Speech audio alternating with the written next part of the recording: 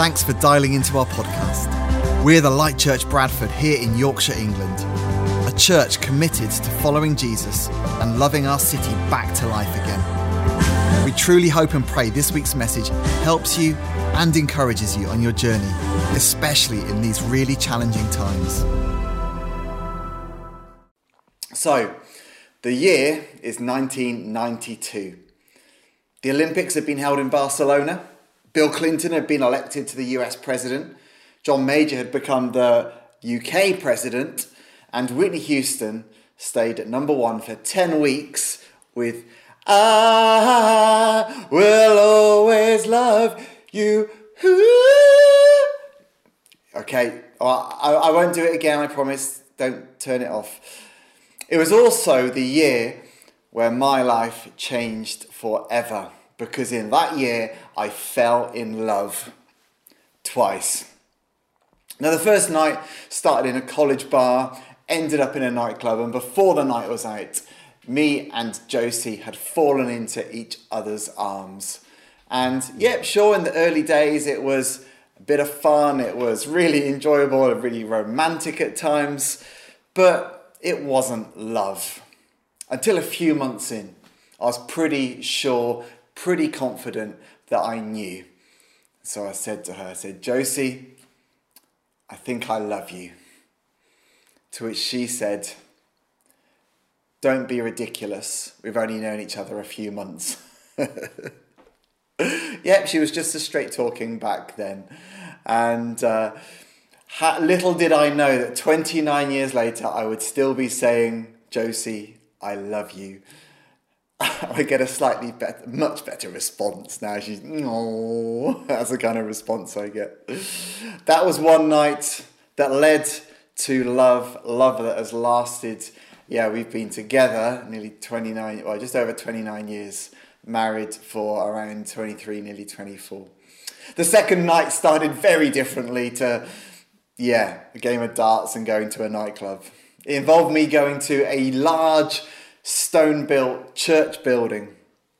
I went in, I saw these people singing this kind of meditative worship. It was quite a mesmerising experience, to be fair. And I kind of looked around thinking, seriously? Surely this can't be real. Many of you know my story. A simple prayer later, God, would you show me if you are there? And I had an experience of God, and thankful I didn't have to wait months and months and months for God to say, and you know what, I love you. He told me straight away, in an instant, yes, Matt, I am here and I love you. And some of you just need to hear that this morning, that he is here and he loves you.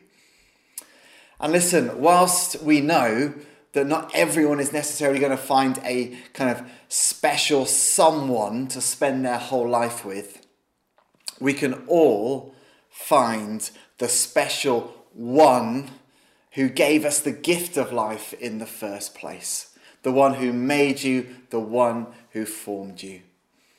That year, 1992, I discovered that I am made in the image of love.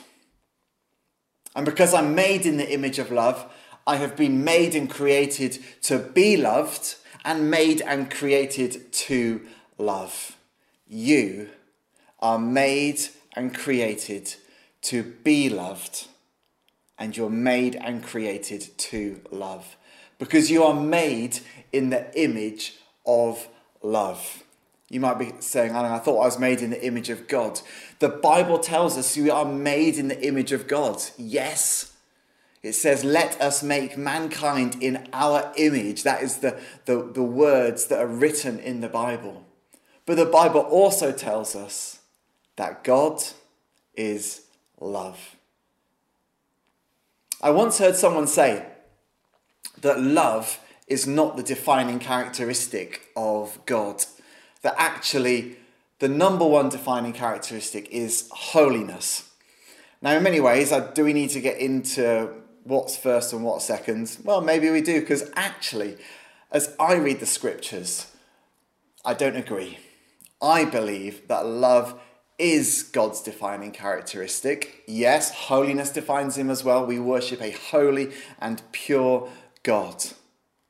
But when I study the scriptures, it just seems to me everywhere you go, it is to do with love. God's love for people and his desire to be reconciled to us and his desire for us to be reconciled with one another. The whole story of the Bible starts with Adam and Eve. And it actually says that God walked in the garden with them. The man and his wife heard the sound of the Lord God as he was walking in the garden in the cool of the day. It says they hid from the Lord because by then they'd started to mess with the relationship. And the Lord God called to the man. This is a story of God and mankind walking closely together in relationship. A loving, walking, talking, breathing relationship. The story continues to unfold. And as we see, as he creates a people that he wants to bring his kingdom here on earth through, the Israelite people, we see love even in the heart of that. There's this one time when God tells Moses to go up the mountain. He's going to do him a replacement set of 10 commandments. The first set got broken. And he calls him up to him. And it says this in Exodus 34. It says, the Lord came down in the cloud and stood there with him and proclaimed his name, the Lord. Yahweh, I am. That's kind of some of the different ways it would have been kind of said. And it says, and he passed in front of Moses proclaiming, the Lord, the compassionate and gracious God, slow to anger, abounding in love and faithfulness. So basically he's like, I'm going to tell you my name. My name is I am, and I am is abounding in love and faithfulness. Amazing. He is abounding. Abounding means to have so much that it just flows out of you, that you just have to give it away. I'm reminded of a regular occurrence on Friday afternoons in Food Bank when Josie and her team have taken a delivery from the market really late on in the day of like pallets of tomatoes or pallets of, we've had all sorts, papaya or lemons or they're abounding in fruit. So much so they have to just give it away. Josie ends up having to give it away to friends and neighbours and all sorts of stuff. In the same way, God abounds in love and he has plenty for you. So having told them his name and having told them what he is like, he then tells them what to do. And the most famous, the commands that the Jewish people hold on to, the Shema as they call it. Deuteronomy 6 verse 5, he says, listen, this is what you shall do. You shall love the Lord your God. In other words, I have made you in my image. My image is one of abounding in love, and so you shall also reflect my image by also abounding in love. You shall love the Lord your God, not just a little bit, with all your heart, with all your soul, with all your strength. Just like God abounds, he calls us to abound as well. He tells us it's not just about loving him, but that has to be turned into love for others. Leviticus 19:18, do not seek revenge. Don't bear a grudge against anyone among your people, but love your neighbour as yourself. I am the Lord. In other words, I'm telling you what to do. And we read, don't we, in John's Gospel, that it was because of his love. Do you see this? It's all through the story. Because of his love. For God so loved. It is his very nature. It is his very being. It is the image of God in which we are made. God so loved that he sent his only son. And his son arrives, Jesus, and what does he do? He goes around telling people, this is what you need to do. You need to love the Lord your God with all your heart, mind, soul, and strength. And you need to love your neighbour as yourself. The message hadn't changed. It's still all about knowing that God is love and that we respond to him with love, abounding in love. And Jesus really did abound in love. He wasn't just like, just love God and love your neighbours. He said, oh, and by the way, love one another. So as I have loved you, which is sacrificially laying your life down. And then he goes on and says, and also, you know what? Love your enemies. Another abounding in love moment. The early church, it was all about love. It really was. So much so that the Apostle Paul actually had to write to a church and effectively say, you can do all the right stuff, but if you do it with the wrong motives, then don't even bother. 1 Corinthians 13, he says, if I give all I possess to the poor, give over my body to hardship that I may boast, but I do not have love, I gain nothing. Other bits, he says, I'm a clanging gong. I can speak all the great words, but if there's no love in it. In other words, if love is not at the heart of it, then God is not at the heart of it. We see it as Paul goes on to talk about the fruit of the Spirit. Do you see all these iconic passages? So John 3:16, Moses getting the Ten Commandments. Paul in 1 Corinthians 13, which is an iconic, but there's all about love. And the fruit of the Spirit is exactly the same. For those of you that are new to this, the fruit of the Spirit is where Paul explains the stuff that grows in your life when God's Spirit comes to live within you. And what does he say? The fruit of the Spirit is love. And then as we continue to read through the epistles, the letters that people wrote, John, the disciple that Jesus loved, as he describes himself, because that was his main relationship, says, dear friends, let us love one another, for love comes from God. Everyone who loves has been born of God and knows God. Whoever does not love does not know God, because God is love. There's that iconic verse. So when I'm made in God's image, I am made in the image of perfect divine love.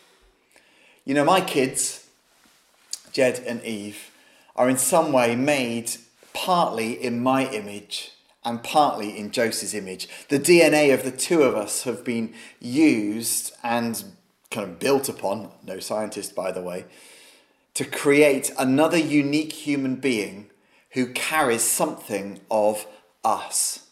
Something of our DNA is kind of hardwired into them, with the fact that they're a human, they're not a banana, the fact that of their skin colour, their height to some degree, some of their personalities, they are in part made in our image.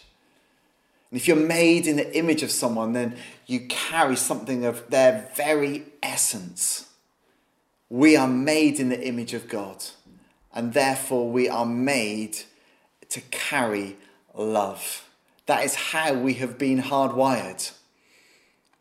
But you know, sometimes that hardwiring within us can malfunction. In fact, we believe that everybody's hardwiring is a bit messed up. And back in 1992, back when Whitney was singing her heart out, I began to have my hardwiring rewired. I began to let God start his work on me.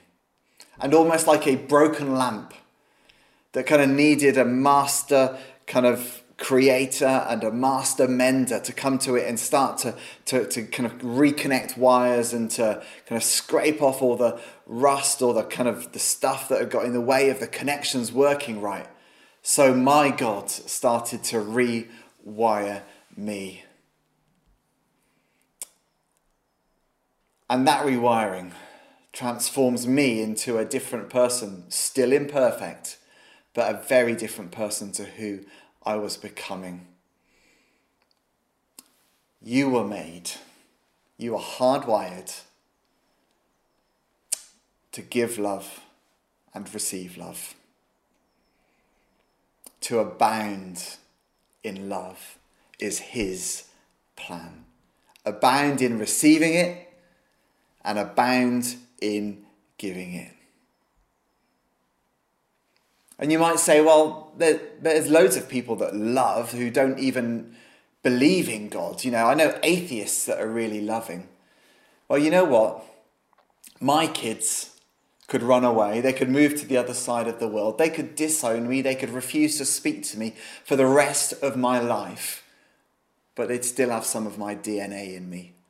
And when you see love around, then the words of Scripture that say love comes from God are still true. That atheist has still been made in the image of God, whether they acknowledge their Father who made them or not.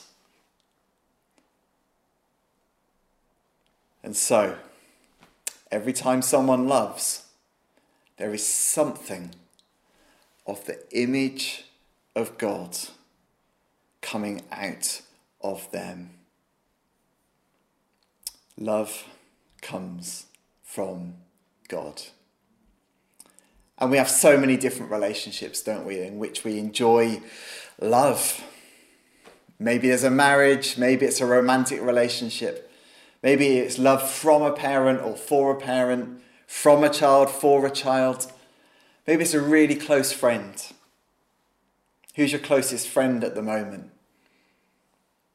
Thank God for the love that they have for you. What about your spiritual family, your church family? They love you very imperfectly. Do you love them? And so being loved and giving love can be the most wonderful and the most beautiful of times, but it can also be the worst of times when our love is betrayed.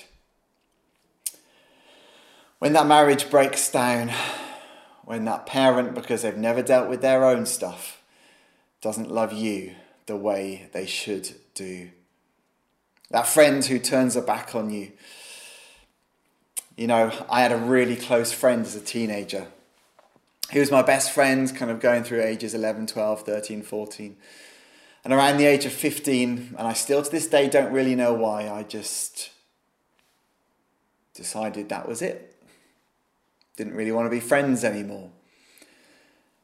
Perhaps the least loving thing I've ever done in my life, and I just blanked him. That was my wiring gone wrong. That was the image of God not showing through in me, the image of love. So grateful that God gives us second chances. When I became a Christian, I sought him out and I told him, just what a jerk I'd been and how sorry I was, and asked him to forgive me, and we were restored and he forgave me. But when love doesn't work, it can be painful. But when it does work, it's the best thing in the world. So I just want to ask you, on this day of love, this Valentine's Day, what one thing could you do to abound in love? Whether that's abound in receiving it or abound in giving it, what one thing can you do? How can you abound in your love for God? Is that what he's calling you to do? Or is he calling you to abound in your love for someone else? Or is he just asking you to receive so that you'll have something to give out? I'm just going to share a few more words of scripture, and I believe that God wants you to take something from this and make it intensely practical. Think about a spouse, a friend, a family member, a neighbour, a colleague, maybe even an enemy. And allow God to use these words of scripture to draw his love out of you and pinpoint something practical you can do to celebrate this Valentine's Day, which is not about romance, although we'll have a bit of romance as well. It's about deep love and care. the Apostle Paul writes, "Love is patient. Love is kind. It does not envy. It does not boast. It is not proud. Love does not dishonour others. Love is not self-seeking. Love is not easily angered. Love keeps no record of wrongs. Love does not delight in evil, but rejoices with the truth. It always protects, always trusts, always hopes, and always perseveres." What is God calling you to do today? Because you have been made in the image of love, designed to give love and to receive love. And just as your God abounds in love, so you go and abound in love. Thank you so much for listening. Hey, you made it to the end. That's even more encouraging. If you'd like to find out more about who we are, visit our website at thelightchurch.org.uk. We pray God's blessing on you now as you go into the rest of your day.